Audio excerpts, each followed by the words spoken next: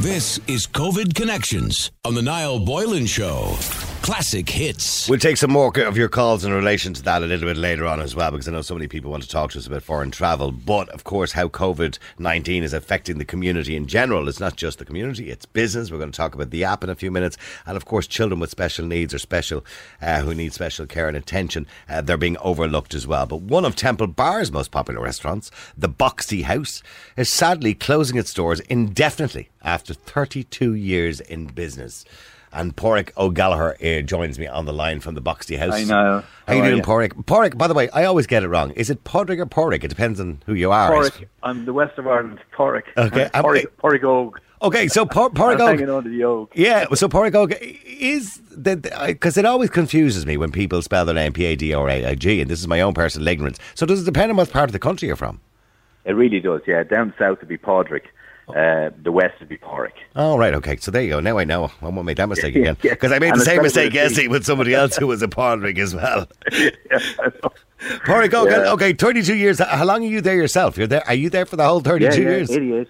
Oh, right, okay. Yeah. I opened in 88, came back from emigration, returned to Ireland and opened my little restaurant at the time, 30-seater. Yeah, I know it well. I used to work in Club M there in Temple Bar. So right, okay. Yeah. I know it well. And it's famous, of course, for its kind of Irish staple potato pancake Boxty. Now, let's talk about Boxty first, because we had a bit of a Barney here in the office earlier on about Boxty, about what Boxty is. And many people around Ireland have their own opinion of what Boxty should consist what exactly is Boxty and where does that originate from? Boxty is potato bread, and it's from the northwest of Ireland, primarily Leitrim, where I'm from, Cavan, Fermanagh, Mayo. It's very popular in. They're really the four counties that it's predominantly. So it's baked potato with scallions mixed into it, is it? Or? No. My mother used to put scallions into Boxty. Oh, well, where was your mother from? The Liberties. There you go. Yeah. No northwest connection. No. Boxty is made with grated raw potato. Sometimes you'd use leftover mash in it and some flour. Right. And there's as many. It's like pasta in Italy. Every different house has a different recipe, and yours is not half as good as mine. Right. But the trick with the difference between Boxty and potato bread is that you grate the raw potato and extract the moisture out of it, and you add the pulp back into your base mix, and then you add either milk or water or whatever into it to make a batter out of it for the pancake. Then there's a boiled Boxty as well, and then there's Boxty loaf. So there's three types of Boxty. Sounds more like a hash brown, to be honest with you. It would be, yeah. But it's the earliest written reference to Boxty I got was 1828. Right. William Carleton wrote about it in the Traits of the Irish peasantry at the time. And look, you've been there for a long time. The business was always good. I mean, okay, I'm sure you had your ups and downs in business. It depends on the recessions and it depends on how many tourists are around. The 7-year soft landing. Yeah, absolutely. But you did attempt to reopen earlier this month. We did. But I suppose Temple Bar in particular relies on tourism. You know what I mean? It does rely, like many of the streets in Ireland where tourists would be famous for wandering up and down. It does rely on a lot of people and a lot of footfall, doesn't it?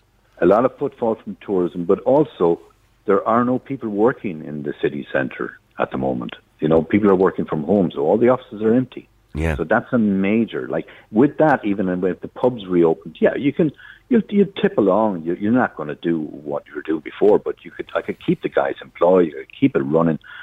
It was just so demoralising, We opened on Thursday. We had planned this a while back. I planned to open in August. I was going to wait till August when originally it was going to be the 10th of August for the pubs to reopen. Yeah. And then we said the pubs are going to open on Monday, so we said, okay, let's gear it up, let's get our stuff done, let's get all our screens in, let's get all our, get ready to open. I'd say that cost you a few quid, by the way, as well. You probably put a bit of value into it. It does. It all costs money, Yeah. But the business, there's no people around. There is no people in the city, It's dead. It's a ghost town. And I know I know our Minister for Justice had clearly stated that they weren't going to put money into businesses that weren't financially viable to stay alive, so to speak, which I thought was wrong because, look, your business was quite happy before COVID-19 came along. Very much so. And you would have survived probably for another 32 years. You would have had your ups and downs. Just to correct the thing, I'm not actually gone. Now, I'm not sure when I'm going to reopen. Right, so okay. There is a difference. So I'm not gone out of here. Where we just the word we can't indefinitely afford sounds more. quite final, by the way, Padraig O'G. Well, I know it does, yeah. So, and it's. I was asked a question as when I was going to reopen, and my answer was I wasn't sure. And I'm not sure, and nobody's sure. So I'm not going to be like. There's nothing. It was there, That's what it is. So I until the economy comes back here, until the people are coming out to eat, and people have the confidence to come out and eat, and the economy kicks in again here. There's no point in me opening. It's only going to cost me, and I'll just bleed myself dry. Can the government do any more for businesses like yours that would be quite traditional in Ireland, been around for a long time? And look, yours is just one small business, but there's 85%. I think actually it's more of the businesses in this country that employ people are small businesses. How many people do you employ, by the way? 47. Okay, that's not a small business. Yeah, well, it's a medium. It's an SME. No, yeah, I know, but what I'm saying is that's a lot of people employed. That's a lot of people on the dole. And you know what? It's a lot of people that have worked with me. Like, we were celebrating one of the lads with me 20 years. Like, I had people with me 14, 15, 16. That's family, That's a long time to work with people. Oh, yeah.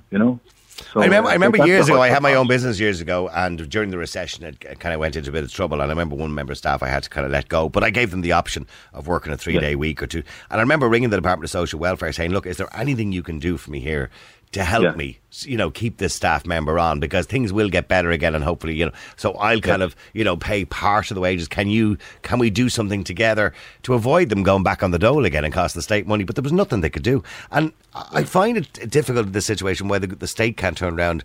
Look, we're in this for 30 billion already. A few extra billion is not going to make a huge amount of difference, where they could turn around to businesses like yours and say, listen, we'll continue to subsidise your business for a period of time until, we get more clarity and we can see, can you survive on your own? But they don't seem to want to do that.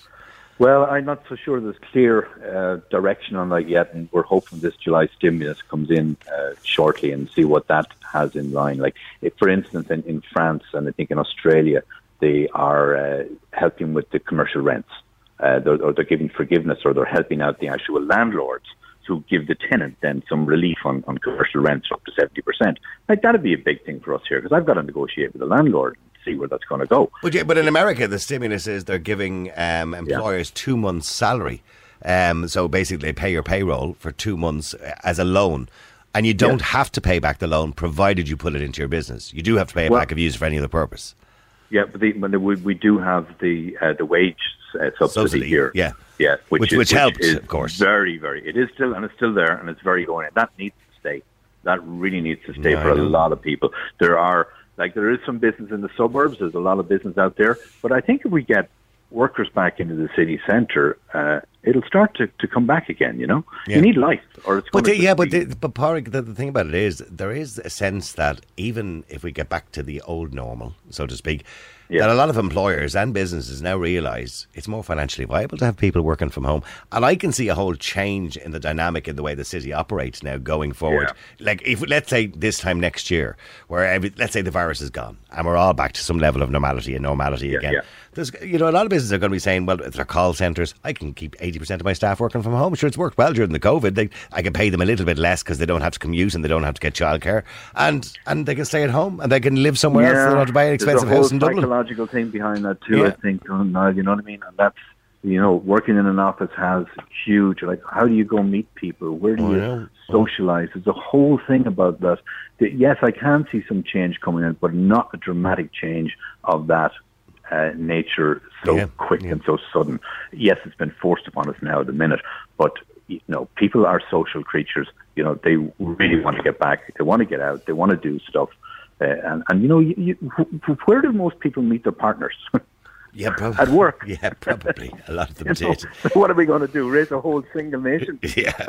Well, look, we've taken the heart out of certainly out of Dublin City, and I'm sure that's the same applies to Cork, Limerick and Galway as well, but we've taken the heart out of the city at the moment, but hopefully we can get that back again. And I'd like to think that you would be back open again at some point again, Padraig, and I wish you will. well. I'm not gone. I'm not dead yet. All right, okay. Well, listen, Padraig, we wish you well, and if anybody, by the way, wants to, are you selling your box tea online or anything like that? No? Well, we're actually going to open up a couple of.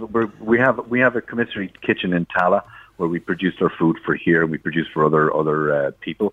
But we're going to start delivery services out of Tala, and that'll be starting in the next few weeks. All right, but let us know how you get on, and go back on the air, and she'll give yourself a plug. All right, listen, thank you very much indeed. All right, see you. There you go, Pádraig O'Gallagher from the Boxty House. Let me go to Megan Kennedy. Megan, you're on Classic Hits. How you doing, Megan?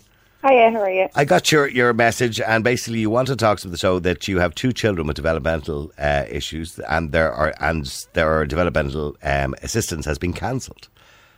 No, so it's their developmental checks that like every child gets has been cancelled. Oh, this is when the district nurse comes around to the house and the public health nurse. Yeah. So basically, I have a 6-month-old and a 2-year-old, and you're going to have a 3-month check. That was not done. You're going to have a 7 to 9 month check, which isn't going to be done. And then my daughter was meant to get 1.5, and that hasn't been done yet. Now, I'm lucky enough, I've no These are just, by the way, for people who don't have children, these are just basically things to make sure their hands and their feet are working as normal, to make sure they're lifting their head and they're using the muscles in their neck and counting their fingers and toes. It's just to make sure they're developing as a normal child. Yeah, basically, and obviously early intervention if they're not. Absolutely, yeah. And I'm lucky enough, I've no concerns about my baby, but my 2-year-old, I have huge concerns about her speech, and basically I've nowhere to go. The public health nurse isn't answering. They're saying they're not doing I got through to them eventually last week. They just said they're not doing them and that they'd send me on an email address. And what's the reason they said they're not doing them? Haven't got that. COVID-19. Yeah, basically. Right, okay. And you mentioned, of course, quite rightly, you can go and get your hair done or go to a pub or a restaurant, but you can't get somebody here to see your child. Exactly. It seems I'm a quite bizarre. hairdresser myself. Oh, you're right. I'm sitting there doing people's hair and I'm like, it's just mental that.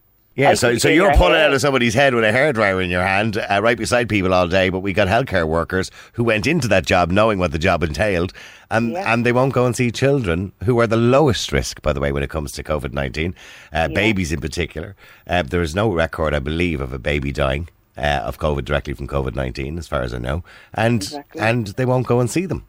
Yeah, and even the older one, so the 2-year-old one, like, you don't actually have to have physical contact. But the 2-year-old is no risk either. They have no risk. None. Yeah, I just think it's absolutely mental. My doctors aren't taking really any appointments. So you're just really lost as of where to go. I find we spoke there a while ago to a woman who had big problems getting somebody out, a carer out to see her granny. Now, sadly, her granny passed away more recently, but because her mum, who was looking after her, was 65 and she had coughed in the room because she had COPD, and she tried to explain to the carer, I don't have COVID, I just have COPD, I cough quite a lot.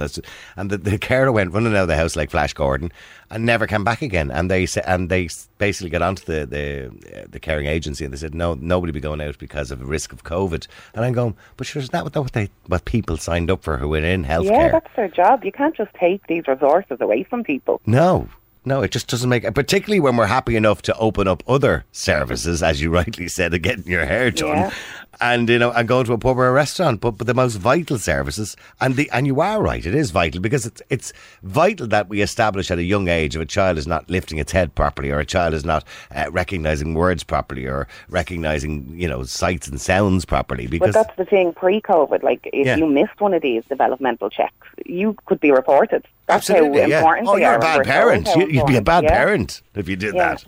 And you want to get the checks done, but you can't. And have you talked to any TDs or anybody higher up to say when they'll be resuming these services? No, I've talked to, I think a few different areas have actually different rules. So I've talked to a few different people, and I know some public health nurses are doing phone calls and asking the questions over phone calls. That's quite the same, really. There's some areas that actually are doing house calls. Right. So I don't know, why there's particular areas that aren't doing them. Well, I'll tell you what we're going to do. Helena is going to look into it. I mean, someone called in to say that the same thing happened to her, and she got in contact with the hospital that she had the baby in, and she got the checks done, I'm assuming, at the hospital. So in other words, that you can go to the hospital yourself and get the checks done, because they are important. Hugely. Yeah, so we'll look into it and we'll try to get more information about it. That caller seems to think that if you contact the hospital where you had your baby, where'd you have your baby? Holles Street. If you contact Holles Street and just say, listen, I want these developmental checks done, can I bring the baby in? Yeah, I'll definitely do that. I never even thought of that. Yeah, okay. All right, because if they're not going to come out to you, you're going to have to go to them, which is sad. That's it. Yeah. Go fight for it, yeah. All right, listen, best of luck to you. Thanks very much indeed, and I appreciate you coming on the air and Thanks. raising the issue, because I'm sure there's many more people in the similar issue, because so many babies were born. Now, of course, about 3 or 4 weeks ago, we were all told that the app was wonderful. Trinity College researchers say now that the COVID tracing app maybe is not so wonderful, and that the HSE's COVID tracker app amounts to corporate surveillance. Over 1 million people now have downloaded the COVID-19 contact tracing app, although Helena mentioned to me last night, or Aisling, that you're meant to go on it every day and log in and say, I'm well. But only seemingly a third of people are actually doing that. So the app will be of very little value if people are not actually using it properly. But anyway, the app, of course, informs you that if you've been in close contact with somebody who has tested positive for COVID-19, it uses a Bluetooth handshake to speak to other devices, and registers when you have been close together for more than 15 minutes. Now, Trinity College researchers and the Irish Council of Civil Liberties say it is concerning that the government are encouraging people to use a service without demanding more transparency about the data from Google and Apple. And on the line, one of those researchers at the moment is Professor Doug Leith, who is from the School of Computer Science and Statistics at Trinity College, and he joins me. Good afternoon to you. Good afternoon. What are the concerns? Because, of course, there were people at the time saying, oh, hold on for a second here now, there's sharing of information here, we're a bit concerned about that, and we were reassured that there was nothing on this that would be of any concern to anybody. So is there concerns? Oh, I think there is concern. There's 2 parts. It's important to be clear. There's 2 parts to these contact tracing apps. To all of them. One is the part that's written by the HSE and managed by them, and that's quite a lot of scrutiny. And the other part is the bit that on Android phones is written and run by Google, and there's another part on iOS phones. This is Google Play, yes, yeah, Google Play services. And so the two parts are different. There's some issues around the HSE app. It needs some changes. We recommend some changes to bring it into line with, for example, apps in Germany and Switzerland. But if they make those changes that seem small, then that seems relatively straightforward. The more serious issue is the Google part. It's necessary to enable Google Play services in order to use these contact tracing apps. And the very fact of enabling it, even if you switch everything off that you can, causes quite a lot of traffic and quite sensitive information to be sent to Google. Okay, your suggestion was, yourself and Dr. Stephen Farrell at Trinity College, that every 20 minutes, potentially, it's allowing for the IP address-based location tracking of the phone. In other words, so what are we saying, that every 20 minutes the phone is kind of sending a little ping or something to tell, the powers to be it Google or Apple or wherever it is, where you're located? But do phones not do that anyway? No, they don't do it anyway. If you switch Google Play services off, it doesn't happen.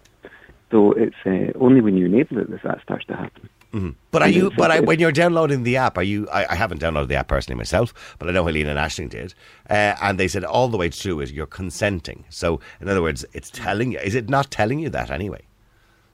So I'm not a lawyer. I can't comment on that. But I'll tell you what it seems to me that's worrisome. There's no opt out from it. The only opt out is, so that's a normal principle of the data protection rules, that data is collected for a specific purpose and you have to give consent and you can revoke consent. So it's not clear what the purpose is here. Okay. And the data collection seems far too broad. It's really extracting a lot of information from the phone, it seems. And secondly, there's no opt-out, because particularly if you want to use a contact tracing app, because the very fact of enabling Google Play services causes all this data exchange with Google. Yeah. So you'd have to go to a lot of trouble to try and stop this from happening at the point you're making. I mean, even then you'd have to go into your settings and turn off your locations and all that kind of carry on, which could affect other apps that you use as well, I suppose, too, that you're giving permission for to be used. I mean, when it comes to advertising and stuff like that. In our measurements, we've turned everything off that we can turn off. We've left the minimum amount on to still lets you use contact tracing apps. Okay. And still you're getting and it's still going through. Okay, that is concerning then, isn't it? Very concerning. No opt-out. And by the way, is it more so with Apple or with Google, which would be Android phones, or is it on both? I mean, is there a problem with Apple? Now, I know when I got my update on Apple recently, it did tell me that the update was to do with contact tracing and I was to update the phone, etc., etc. So was that opening some sort of, with that new update, that opened some sort of pathway, I'm assuming? It's a great question. We haven't looked at Apple phones at all. Okay. So it's on the to-do list. It's quite a specialist job doing these things, so it's quite a bit of work. I'm hoping someone else will look at it, but it's on our to-do list. But I can't really comment on Apple because we've never looked at it. But it's an obvious question, isn't it? If the Google ones are doing this, what are the Apple ones doing? Okay, so the same information most likely has come back to Apple, because they do say it quite clearly when you were updating to iOS 12 point whatever it was there recently, that this was in connection to contact tracing. Now, a lot of people tweeted that and screenshots of it, and suddenly they changed the information on the update to just say it was an update. So, but they did, I think there was a mention that Google said they would be resorting back. They said that they normally wouldn't do this, but under the circumstances of a national pandemic, they agreed to do it because, of course, Apple were one of the first people to go to court against the FBI not to allow a phone to be opened in a murder case, if you remember that case about 2 years ago. And they won their case, by the way, under privacy.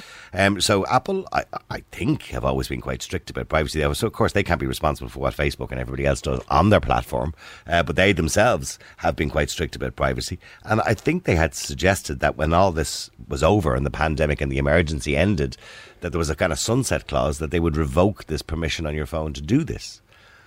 I think that was a suggestion by Apple, but I can't talk for Google Play services because I don't have an Android phone. I know nothing about them at all. But I think the bottom line is here, this is something everybody was saying 2 weeks ago. Well, not everybody. Many people were saying that they had concerns, and you believe that basically these concerns could be set aside if we had more transparency. So I think the concerns around the HSE app, the HSE part of the app, they can easily make changes that will bring it into line, and so that's not a big deal so long as they make the changes. The problem around the other half, which is the Google part and Android, so you use Apple and I'm doing Android. On the Android part is much harder because it needs Google to make changes, and they need to. And we've talked to them, and they're not been offering to make changes. So trying to get those and they can't be disabled. You have no choice.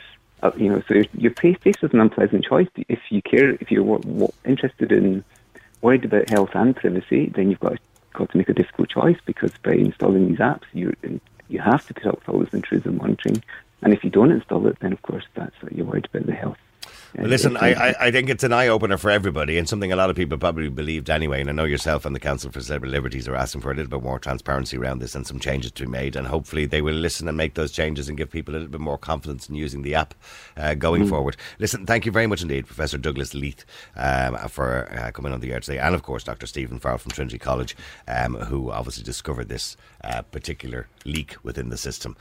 All right, now let me go to Donald as well if I can. Donald, you're on Classic Hits. How you doing, Donald? I've been honest now. You're not good. You're not having a good day today. No, I just got an email there out this morning from my guy there in Germany. He works for Eberhard in Germany, saying that there was 18 people who were supposed to come here on the 2nd of August, and it's just been cancelled. Okay, so you're just to clarify for people, you're a bus driver in the tourism industry, so you drive coach tours, yeah. Yeah, and my boss there of Limerick, a fantastic boss. Jesus Christ, the poor man, he's in bits because he had to tell his business is being destroyed. Yeah, of course he's in bits. And this is it now, you see. And we have these, like this list that came out, it's an absolute joke. Well, I'm trying to work it out now. Okay, Germany had 403 cases. They've a population of 83 million people. According to CNBC, Germany has confirmed more than 200,000 cases of COVID-19 and more than 9,000 deaths in a population of more than 83 million people. Germany's mortality rate per 100,000 is among the lowest in Europe. And Germany is not on the list. And I'm looking at, if you want to take the most recent data, right? 403 cases in a population of 87 million. We had 36 in a population of 5 million. We're in and around the same. If not, Germany is actually a little bit lower. But Niall, it's not just me that doesn't make any sense then, does it? No, but Niall, the amount of the machinery that has to be fixed and maintained in this country and everything, from Germans and French engineers and everything, and they can't come in. But what I want to know is, what I really can't understand is, why, first of all, these this list appeals these medical, so-called celebrity medical professionals that's on TV3 and RTE every night of the week, but they won't come on your show or any other show like it where they'll be challenged. They just refuse to be challenged. I can't answer your question today, and I know you have massive concerns. You're frustrated by this decision that's been made by the government. They say this list is based on science and data, and if that be the case, there is no reason why Germany shouldn't be on the list. But it's just not, Niall. It's just not based on science. And this is your career. Your career is doomed, essentially. Niall, I have lost thousands every month. It looks like August now has gone as well, and I have no faith that September will come back. Once September is gone, that's the industry gone for this year, and we're not going to recover next year, Niall. And we're talking about health. There'll be no money for health.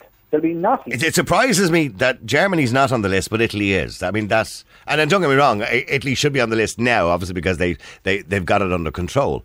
But Germany never really lost control. But sure, now, look at the countries that's on it that you can't fly direct to, or they can't fly direct here. But you can fly to another country and go into that country. But why would you even put Greenland on the list in the first place? Exactly. You know what I mean? Who goes to Greenland?